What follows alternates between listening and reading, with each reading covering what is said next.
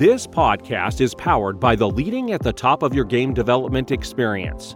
If you would like to work with Karen and the shockingly different leadership team to up-level the leadership execution acumen within your organization, visit developingyourgame.com to find out more.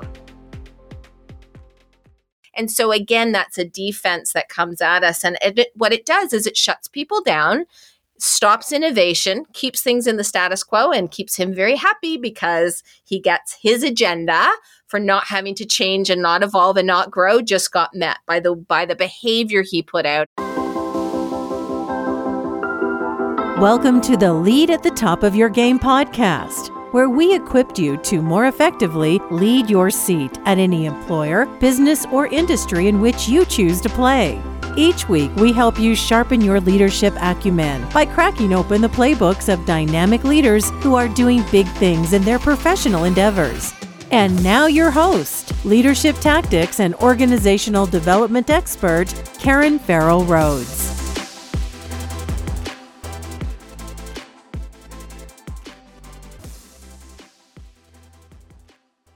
Hey there, superstars. This is Karen, and welcome to today's episode. You know, narcissism is when someone is so focused on their own self-interest that they consistently ignore or avoid the needs of those around them. And unfortunately, there are narcissistic executives everywhere.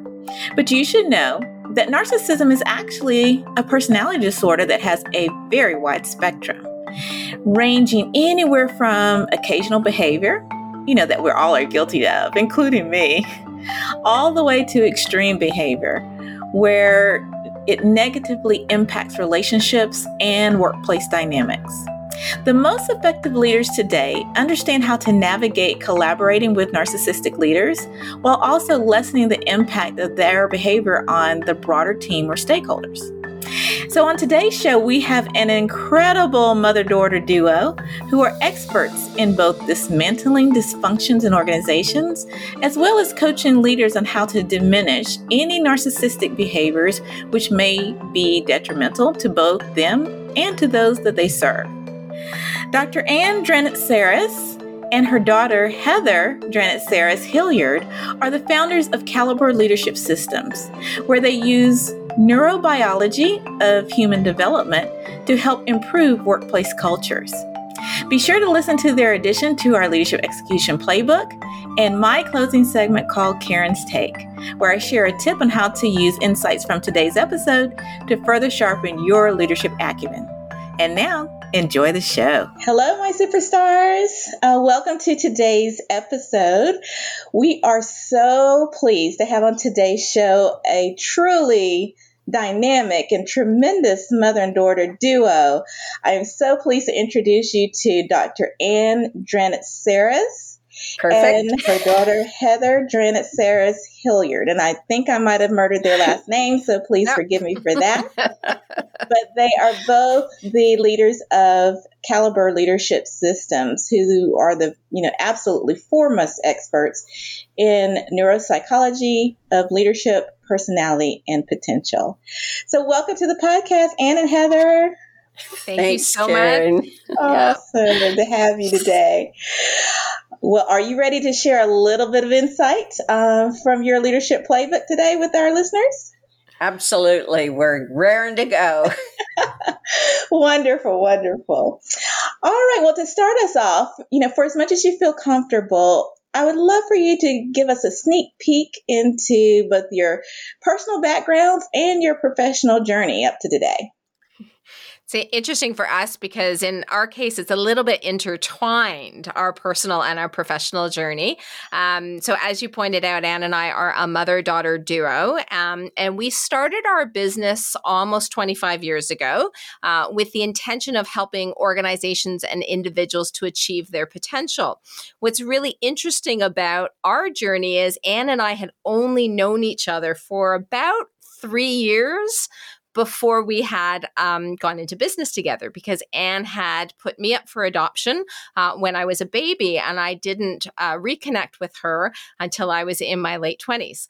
And so 3 years of building an initial relationship together, we discovered we had this shared interest in potential and people and helping organizations to succeed. And we thought, hey, let's bring this together, and I'll let Anne sort of pick up the rest of the story from there. Well, if you can imagine how wonderful it was, and is certainly from my perspective, because I'm meeting a young woman who happens to be my biological daughter, and we have this shared interest and a lot of anxiety about how do we form this and how do we really connect. That went away as we were able to both come at our interest from my perspective, from the psychological perspective, and Heather's from that business systems perspective. And our first shot out of the gate with our business was a model of people, systems, and results. That you couldn't have one without another. You couldn't put a system into an organization without really attending to the people, because without the combination of the two, some dysfunction was going to happen as a result. And so over time, we shared our individual competencies and blended a lot of the work that we did with leaders and with putting systems into organizations. I always like to joke that she gave birth to me just to have an extension of her capability coming at it from a different lens, right? So I'm like, we're like the perfect complement to each other. And so it's an interesting thing. And our strengths, as Anne said, is like we have very different strengths. We have different personalities. And yet sort of the combination of the two is what's made it really work for us, for our clients. And so our journey really has been woven together from a personal and professional level. That's amazing. And you took the words out of my mouth. Even though, you may not have known each other, your entire lives, there's definitely some synergies in the bloodline. Yeah. And I also feel a very kindred spirit with you too, both because I was adopted as well. Oh, wow. I was not fortunate enough to get to meet my birth mother, but I do understand the dynamics with that bond. And I'm so happy that you all not only got to connect, but also advance your lives together in both business and on a personal level. So that is such an inspirational story. Yes. And my second connection to you both is I understand you both are Sagittarius. Yeah, absolutely. I am as well. So I'm December 19th. And what about the two of you? December 19th. Oh, stop the madness. December 12th for me. Wow, amazing. Okay, this is going to be the episode of all times. Oh, you betcha. Well, wonderful. Well, let's move on. So thank you so much for sharing. And let's move on to talk a little bit about the fantastic work that you all are doing around leaders in general and assessing and identifying and optimizing potential. And specifically, I know that you've done a lot of work on, the dysfunction of narcissistic leaders. And I'd love to hear more about that. So what we think about narcissistic leaders is any leader who comes at leadership with a persona, with their own agenda.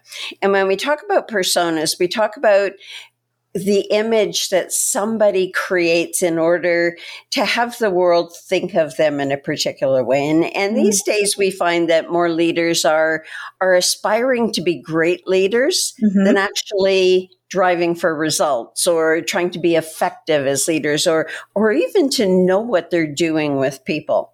Right. And so when we see people who lack emotional intelligence, they lack self-awareness, they're very image driven, get defensive very easily, have to have things their way, a whole range of people fall under that spectrum of narcissistic leadership dysfunction, because we're not talking about the personality disorder per se. We're talking about a collection of behaviors that are specifically set to drive the solo agenda of that leader. And what are some of those behaviors that you've observed? So it's interesting because there's a bit of a range around them, and we we talk a lot of them in terms of on the one side, we've got narcissistic leaders who are incredibly permissive, and so because again they're being self-protective and they want their employees to think that they're great and to think they're a wonderful leader, and so they don't manage their performance, they don't resolve conflict, they don't set boundaries, they tolerate all kinds of bad behavior, including insubordination from their employees. And so that's kind of on that permissive side. And we see a lot of that in organizations. We also see them on the other side, which is that more autocratic approach where they're, command and control and you have to do it my way. And, the bullying and the devaluation of others. I think about one of our clients all the time, say things like, what do you think? That's just stupid. And why would you think that we would do that? And you're going to embarrass us. And, and again, from that, it's self-protective, right? Whatever we're working on or trying to do, we frightened him in that moment. And so he comes out guns a-blazing, right? Even you're making this up. And so again, that's a defense that comes at us. And what it does is it shuts people down, stops innovation, keeps things in the status quo, and keeps him very happy because he gets his agenda for not having to change and not evolve and not grow just got met by the behavior he put out. And so those are just some of them. I mean, there's we can get into specifics, but we do tend to look at it on those two sides of the coin where we've got these leaders that are so hands off and fostering entitlement in their employees and those that are, again, autocratic and equally challenging to work with, but both of them coming from that same place of the narcissistic dysfunctions. Yeah, and the extreme sides of those spectrums are both very detrimental to organizations, correct? Yes. Absolutely. Yeah. Because it starts with the dysfunction of the leader's behavior and then it becomes systemic. You see, as Heather says about how that more autocratic, domineering behavior, it shuts down innovation, whereas permissive leadership stops productivity and getting results in a timely fashion. So all of these behaviors where, simply put, a dysfunction is simply any action that's out of alignment with the expected normal behavior for a leader. And when leaders don't manage performance because they're afraid to, their pattern of fear causes them to behave in ways that they get to be safe, which is their agenda, at the expense of the organization and its people. Wow. Insanely. It's a lot to deal with, I think, especially for like senior executives that these type of behaviors have been brought to their attention by various staff or what have you. Let's peel back the layers of the onion a little bit. What do you all recommend organizations or leaders do in this case? I mean, do you have some tools or tips or guidance on how they should first approach these types of leaders? So one of the places that we always come in and go after is what are the leaders complaining about? Because that's usually, to us, that's kind of like the surface symptom saying, hey, there's dysfunction here because the leaders are complaining about the same things over and over again. And I kid you not, we have clients where they've been complaining about the same people or the same situation for 9-10 years. And these are the executives of the organization. So while we talk about it from a, what do we need to do about it? It's like, we start with those places where they're complaining because that's where they're being most self-protective, where they feel the most powerless to actually step in and lead, and it's what we most need to get them to do. And so if they're complaining about, another member of the executive team, then we help them say, well, what is the actual issue? So what is underneath that? And then we look at what is it that they're afraid to do. Is it because they don't know how, they haven't developed up, which a lot of these dysfunctions come from a developmental gap? Do they not know what to say? And so we sort of look at it from that perspective of trying to come up with a solution that's actionable in order to move through that particular dysfunction. And it can be anything from us helping them figure out kind of a plan of attack and then being there with them to help them to deliver it while they build up their skills, to sometimes even calling them out. It's funny, we say to our clients a lot of the times when they'll complain about something, we'll say, that's insubordination, right? And they're like, oh, Yeah. I know. Right? Yeah. And because people have forgotten about that word, I said, when I started working, you could get fired for insubordination, right? And it's like, why are you tolerating them being insubordinate? And they're like, oh, I never thought of it that way. so there is, to Anne's point, like the lack of emotional intelligence, the lack of self-awareness, that not sort of looking at the behavior and going, how am I contributing to that? So those are a number of pieces, and you can fill in some more, but it's, we do sort of joke about it as like, bring your leaders' complaints, and then we can come in and root out the dysfunction, because the complaints are really indicative to us as to where the deepest dysfunction exists in that point in time.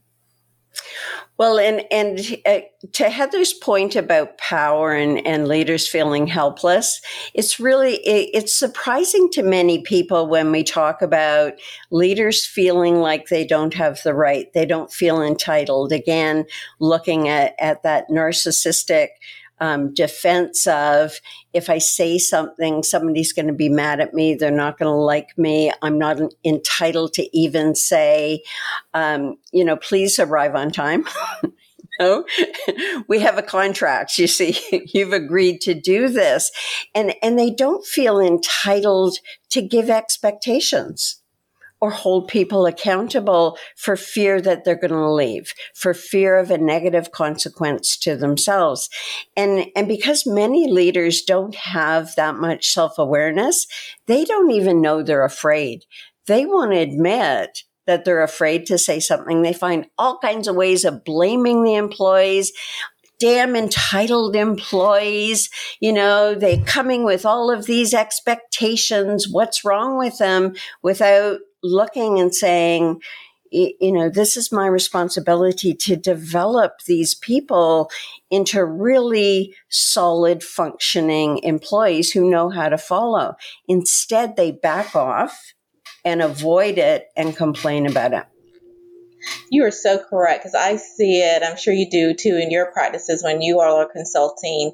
And even just opening up the line of communications a bit more and deepening trust with their employees could really go a long way, so they can have those critical conversations to help gain followership for what they're trying to do. Do you agree?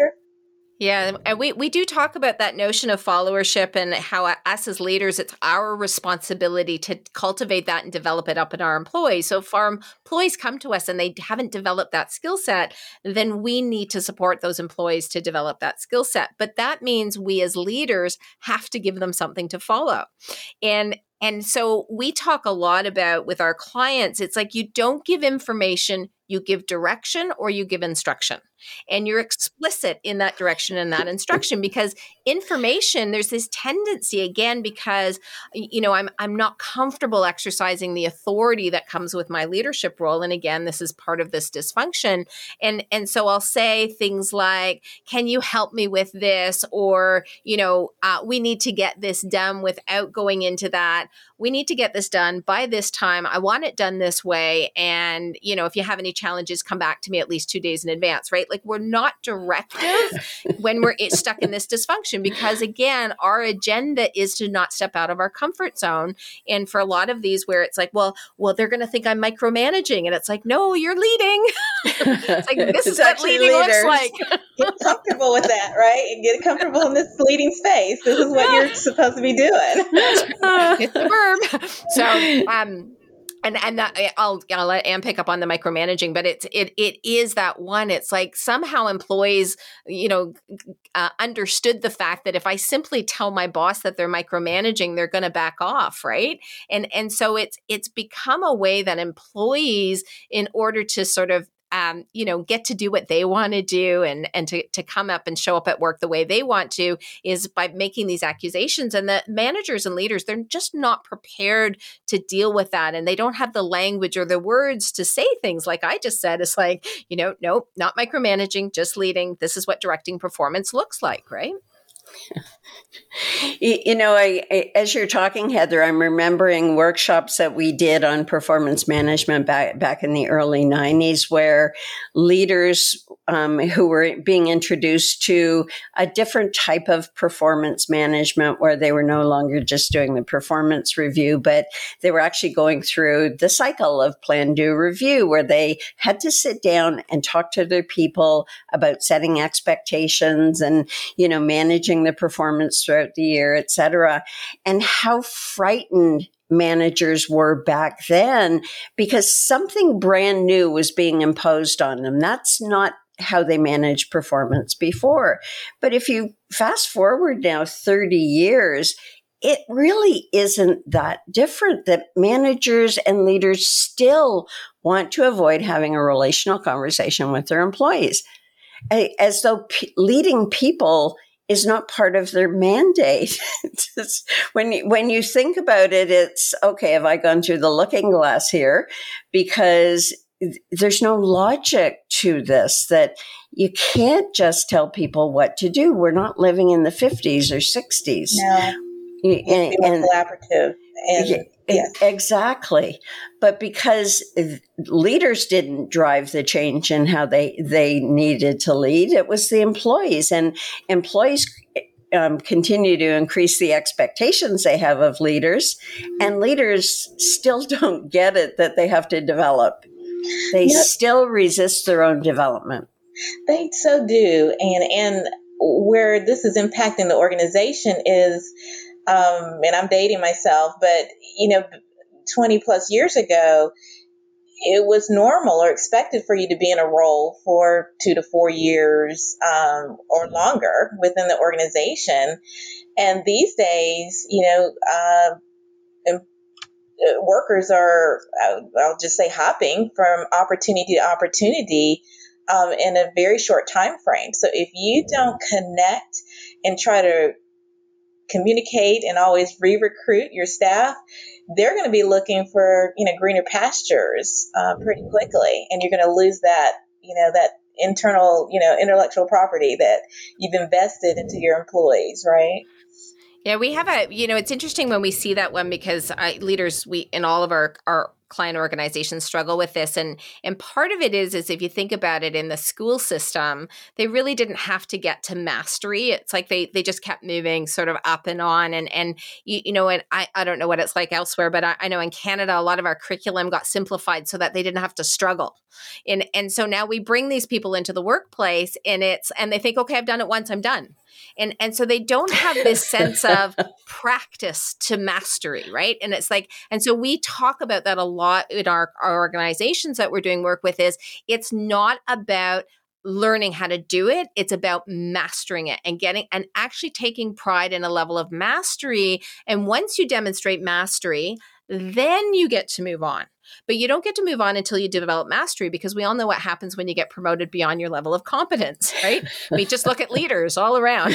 Yeah, you got it.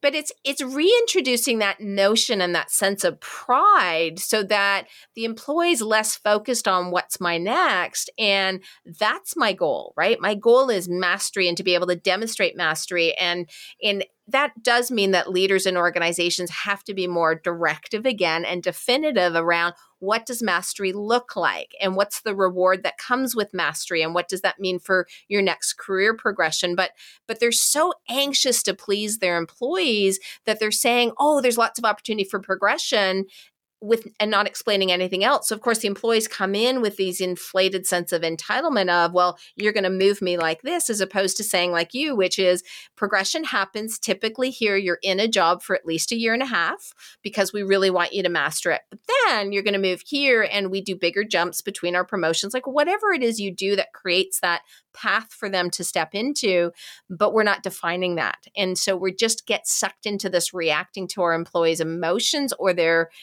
what they feel emotionally entitled to, without actually leading our employees. And that's really problematic for in all organizations that we work with. It's a pattern that definitely has emerged and become more prevalent in the last 10 years. Yeah, absolutely. And you're so right. It's important for leaders to, what I call, connect the red thread through their career progression, because they need to communicate what is the next step, meaning what additional skills should they strive for and try to master.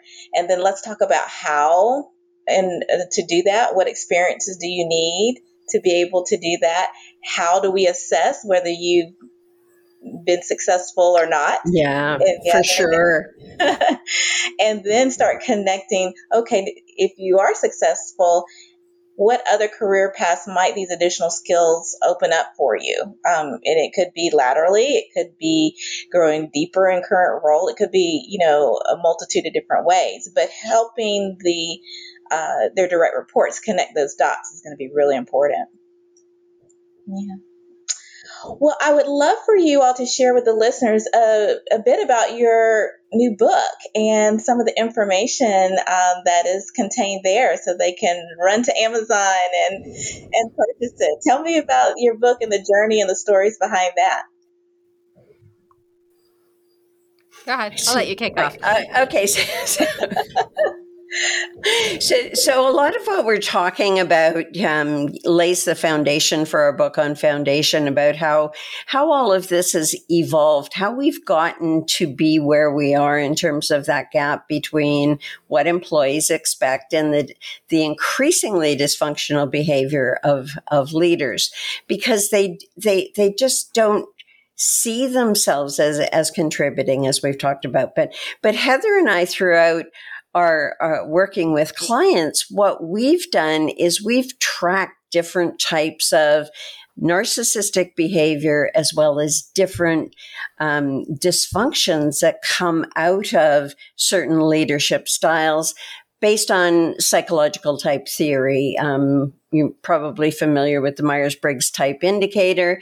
In our system, the striving styles, we talk about self-protective personas and looking predictively at what each of the personas or temperaments of the personality type will naturally evolve into without training and development. So we look at what each of the styles will create as a dysfunctional leadership style and the organizational dysfunctions that ensue.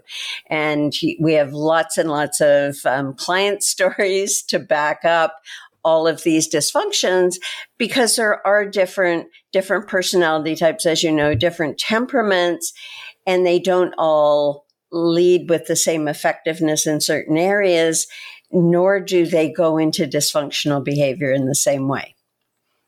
Part of the reason why we sort of launched our podcast and are, going after writing this book is that people in organizations, whether they're in roles in HR or they're in other leadership roles, and they can see the dysfunction, but again, they feel overwhelmed to do anything about it. And there really isn't a good field book out there that says, okay, if you're struggling with the dysfunction of silos, this is exactly what you can do, right? This is where it's coming from, because it is multi-pronged. And so it's like, if you try and take a dysfunction and simplify it, which we see clients do all the time, it's what we call their magical thinking. Well, if we just get this person in, then it'll all be better. And it's like, no, then you're just going to do it all over again. So we're sort of looking at it from that place of, going back to the roots of our business, which is we have to look at some of the systems that are in the organization that allow for it. And that's processes, practices, all of those sorts of things. But also then the people, right? The behaviors, where are they at in their development? What behavior is being tolerated? What behavior needs to be changed in order to move them away from it? And I go back to this example of silos. We have a client right now where we're doing a really big organizational project to help break down silos. And silos are, sort of this way, but also between levels of leadership. There's siloing there too. And it's really fascinating as we go in and we talk about it, because the silos are there because the leaders are overly permissive, and they don't come out and say, this is what it looks like. This is the way we do it here. And they let people pick and choose, and new people come into the organization. They decide to do a different way. So we have to define what they want it to be. And then we have to get them comfortable with articulating it, plus holding people accountable to complying with it. So that's a lot that you're sort of unpacking, and you have to do it in steps so that they don't get so frightened that they shut down and end up doing nothing. And so, but that's what, driving the book is like, how do we give some really practical, based on all of our years of working with organizations and navigating to dismantle dysfunction, so that everybody, it doesn't matter if you're a mid-tier leader or you're in HR, you know how to go after it, and to not just talk about it as, oh, there's that big elephant called dysfunction. It's like, oh, I know what dysfunction that is, and I know exactly what I need to do in order to be able to start to break it down in my organization. Wow, your book sounds like a fantastic resource. Can you tell the listeners again the title of the book again? Dismantling Narcissistic Dysfunction. Dismantling Narcissistic Dysfunction. Well, fantastic. All right. Well, we will have links to that. Can't even speak today. We will have links in the show notes on how the listeners can purchase that book, and how to reach out to you all on your website as well if they need additional consulting in this area. I just have a few more questions to ask you all as we get ready to close out this episode. And as you know, I recently released a book as well in the last year on leadership execution. And I always love to ask, out of the 7 tactics that I talk about in my book, which one of those kind of popped out for you all? And so I'd love to ask you, both you too, out of the 7, was there one that, really popped out as, although they all are important, but one that was really resonated with you? Both of us selected the same one, oddly enough, in that driving from results. And when you think about it, Karen, we need to get back to the fundamentals of leading, which have really stood the test in time, is that we're in business to achieve results. That's right. And part of what leaders do in driving for results is engage people in the process of contributing to those results. And so we see that as our, it's like our true north, where energy moves towards, and where we get everyone into alignment with. And if we don't have that, if we're just more laissez-faire about things, and as Heather's talked a fair amount about, permissive, if we're permissive, there's no fire in the bellies of our employees. That's right. That's so right. Yeah. And for me, that, drive for results is, I picked it because it's the place where when leaders move away from that, it's like that everything falls apart, and they go into this conversation where it's like, well, I can't do that, or I can't get this done, or they're not going to change. And so all of the excuses and the blaming starts to come up. And so, but if I'm focused on driving for results, I'm looking to solution everything. So there's a solution for everything. And so I'm not going to get thrown off by the fact that there's this very or that obstacle, or I have to get through 3 no's to get to my yes from my CEO, who's a little more traditional and status quo oriented. I'm driving for the result, and I'm holding that. And we see, like, quite literally, like, I think about this one client where they've had the same objective on their list for 4 years. And haven't moved the needle on that at all? No. Like, where's the drive for results, people? Come on, right? And so that's the thing of that, better to have fewer things, but really making sure you're moving the needle on the things that are more important. And I think we've lost that. I think we've lost some of that even dialogue in organizations and employees, where they, they'll start to push back, and because they're not as results oriented, right? And so that's right. I think that's probably why I picked up on it. I see it as a big vacuum today in a lot of organizations where they're just missing the drive for results. I love that. Well, I would also like to ask you a few fun questions for our final segment, and I promise there will be no gotcha check questions. We call this segment full disclosure, but it's fun. It's just something that we love learning a little bit more about our guests on the show. So my first question for you both is, what is, for each one of you can answer, what is one hobby or activity that you do that others may not anticipate or expect you to do? What is something that you love that's to do that they may not guess that is part of your passion? Well, I will. I can answer on behalf of both of us. For one of them, we are both we're both puzzle geeks. Really? We love to do jigsaw puzzles. We do a gazillion of them every single year. We trade them back and forth between the two of us, and we buy them for each other at Christmas, knowing that it's going to make its way back to me if I give it to her, and vice versa. Right? That is amazing. See, puzzles kind of frustrate me because my attention span is like this big. So, but that is amazing that you absolutely love puzzles. So I know what to get you both for during the holidays. All right, you two. What is that? I'm sorry. The other that we share is we're both avid gardeners. Oh, I am as well. Oh my goodness, we have more alike than we both know. I have. Well, there you go. Now back.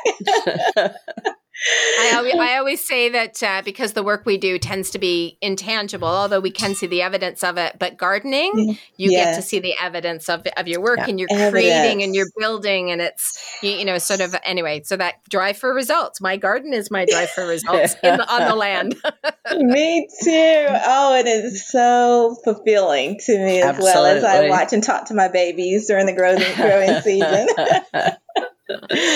All right. Well, I would love each one of you to give me one song that is in your playlist if you listen to music.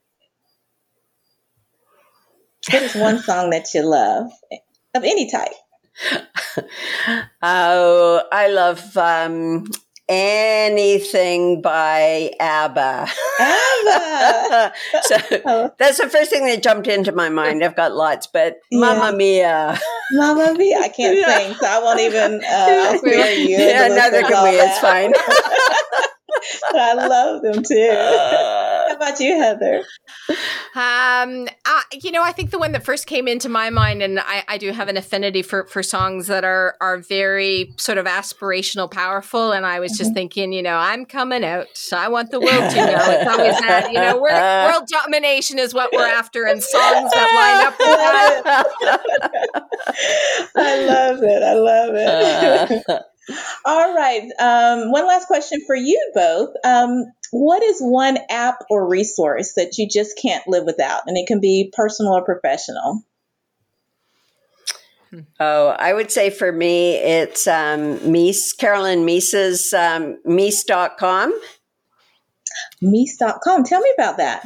Carolyn Meese is one of my one of the people I follow relative to transformational thought, spiritual growth and development, archetypes, sacred contracts, those types of really inspirational personal growth oriented practices. Oh, I'm gonna have to look that up and put it in the show. It's wonderful.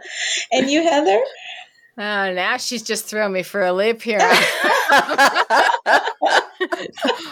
it doesn't have to be that. I mean, it sounds fantastic, but I got a great one. Find my iPhone or find my whatever to track my daughter. It's to track my daughter. You keep tabs on her? There she is. That is fascinating. She just turned 20, and it's, the communication of, oh, Mom, I'm not coming home tonight because so I just go on, and I'm like, where is she? Okay, looks like she's somewhere safe, so that's good. So can you talk to my daughter who's in her early 20s too, so she understands that I'm not the only one? No, not at all. It's about safety. It's not about trust. It's about safety. That's right. Right. All right. And then the last item, and it's not for you, turnabout is fair play. I love to give my guests an opportunity to turn the tables on me and ask me one question. So either one of you have a question you'd love to ask me? What inspired you to do podcasting with guests? Oh, that's a great question. And I'll be honest with you, and I thought about it for about 3 years, and I fought it. I fought the urge. But honestly, my family, friends, and colleagues said that I would be, very fabulous with it. As you can tell, I love to talk and collaborate and learn from others and share that information with others. And it just seemed like just a natural vehicle to be able to do so. And it was much in line with the organizational effectiveness work that our company does. And it just seemed like just a natural add-on. So once I bit the bullet and said, yep, this is the right thing to do to add to the strategy. And, fast forward to those 3 years, there's a million podcasts out there. But I've always, I follow them. I listen to them religiously when I work out. So I believe we will attract the audience we need to help in the way that we want to have a positive impact on leaders and in organizations. Beautiful. Thank you. Awesome. Well, thank you both so much for your time, your gift of time. This has been fabulous. I literally blinked my eyes and was looking at the time, and boy, have we had some great conversations. So thank you both so much for joining us. And listeners, we will have all their information in the show notes. You will want to check it out and check out their website, learn more about the consulting practice. Definitely get the book. And I'm sure if you reach out to them, there's some value add that they can bring to your organization. So once again, Ann and Heather, thanks so much for being at the Lead at the Top of Your Game podcast. Thanks so much, Karen. We appreciate being on your show. Yeah, thanks, Karen. Terrific fun. Thank you. I hope you enjoyed our conversation with Dr. Ann Dranitsaris and her daughter, Heather Dranitsaris Hilliard, founders and CEOs of Caliber Leadership Systems. Links to their bio, their entry into our leadership playbook, and additional resources can be found in the show notes, both on your favorite podcast platform of choice and at leadyourgamepodcast.com. And now for Karen's take on today's topic of dismantling dysfunctional narcissistic behavior in leaders. So today I wanted to share just a few tips on how you can strategize dealing with such challenging behaviors in others. Navigating a relationship with a leader with narcissistic tendencies can be deeply frustrating and distressing. And in their quest for control and admiration, narcissistic people may manipulate and exploit others, often damaging their self-esteem and even aiming to alter their sense of reality. Arguing with a narcissist about their actions often proves futile. A more successful approach is to 1, educate yourself about the medical condition of narcissism. For most of us, the underlying psychology of the narcissistic personality is extremely difficult to comprehend. But knowledge is power, everyone. And there are many subject matter experts and websites that can give you some advice. Number 2, remember to establish boundaries and emotionally distance yourself. Don't try to argue or justify or explain yourself to a narcissist. Recognize that you may not be able to control your feelings about them, but you can control how you respond to them. And my third tip is try aligning your successes with theirs. Such individuals are always seeking validation of their thoughts, so aligning your goals with theirs increases the chances of their support of your efforts. And lastly, don't expect loyalty from them. Sometimes they don't have it in them. And don't take it personally. And if the situation becomes so unbearable that it's affecting your mental or physical health, you might have to summon up the courage to make a change. It could be a change to a different leader, a different department, or maybe even a different employer. So if you've enjoyed this leadership topic, more info on developing stronger leadership acumen can be found by clicking on the signature program link on our website, shockingly-different.com. Thanks for listening and see you next week. And that's our show for today. Thank you for listening to the Lead at the Top of Your Game podcast, where we help you lead your seat at any employer, business, or industry in which you choose to play. You can check out the show notes, additional episodes, bonus resources, and also submit guest recommendations on our website at leadyourgamepodcast.com. You can follow me on Twitter, Facebook, Instagram, and LinkedIn by searching for the name Karen Rhodes, with Karen being spelled Karan. And if you like the show, the greatest gift you can give would be to subscribe and leave a rating on your podcast platform of choice. This podcast has been a production of Shockingly Different Leadership, a global consultancy which helps organizations execute their people, talent development, and organizational effectiveness initiatives on an on-demand project or contract basis. Huge thanks to our production and editing team for a job well done. Goodbye for now.